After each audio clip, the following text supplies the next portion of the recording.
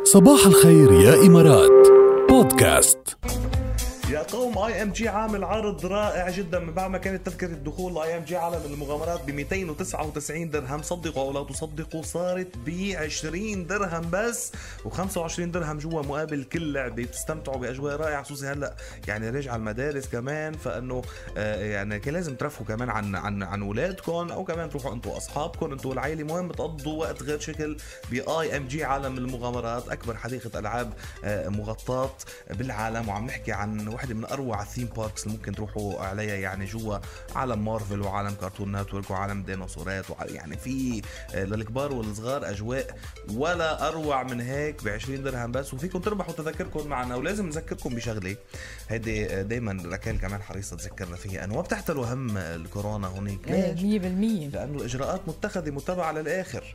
في عندكم ساينز، حاطين لكم ساينز بكل الأماكن. نحن رحنا وشفنا وصورنا ولعبنا صراحة وكتير انبسطنا، وهينا ما صار لنا شيء وبعدنا معكم على الهوا يعني. ففيكم تروحوا يا جماعة عن جد تتسلوا وتاخدوا الأولاد وهيك، خلي يفجروا كل طاقتهم هونيك، خلي يفضوا كل هيدي الطاقة اللي عندهم، وبترجعوا مبسوطين ومرتاحين 100%. انتوا كمان تبعوا اجراءاتكم الشخصية طبعا، وهونيك ما بتعتلوا هم ابدا، لا سوشيال ديستانسينج ولا التعقيم ولا شيء، كله متبع للاخر. بقى اذا عبالكم تربحوا تذكرتي دخول مجانا لاي ام جي عالم المغامرات، زائد 6 العاب مجانية جوا من اي ام جي عالم المغامرات. كل اللي عليكم تعملوا لتدخلوا بالسحب، تبعتوا لنا هلا اس ام اس وحده فيها اسمكم الثلاثي وثلاث حروف اللي هني اي ام جي بس. يعني افتح الاس ام اس، اكتب اي ام جي، اكتب اسمك ثلاثي وبعتها على 708، وهيك بتدخل بالسحب على تذاكر والعاب مجانيه من اي ام جي عالم من المغامرات.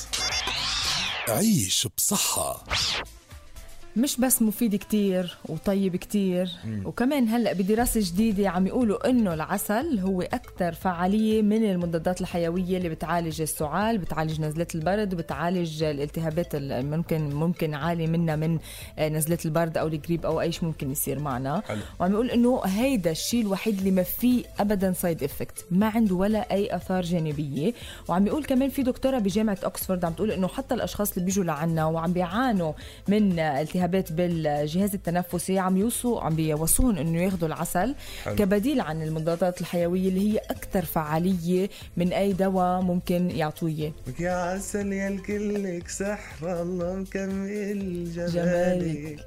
عن جد العسل يعني دواء بكل معنى الكلمة. العسل الطبيعي اللي يعني ذو جودة عالية، دواء بكل ما للكلمة من معنى. مهم يكون خالي من السكر، يعني يكون عن جد مصنوع طبيعيا يعني، ولا أفيد من هيك يعني. حتى كل فترة بعد فترة بنعطيكم كمان شوية فوائد للعسل. بس هيدي الدراسة رهيبة وصار لهم فترة كتير طويلة جاد بيشتغلوا عليها، وحتى أخذوا 2000 شخص تقريبا بهيدي الدراسة اشتغلوا عليهم يعني.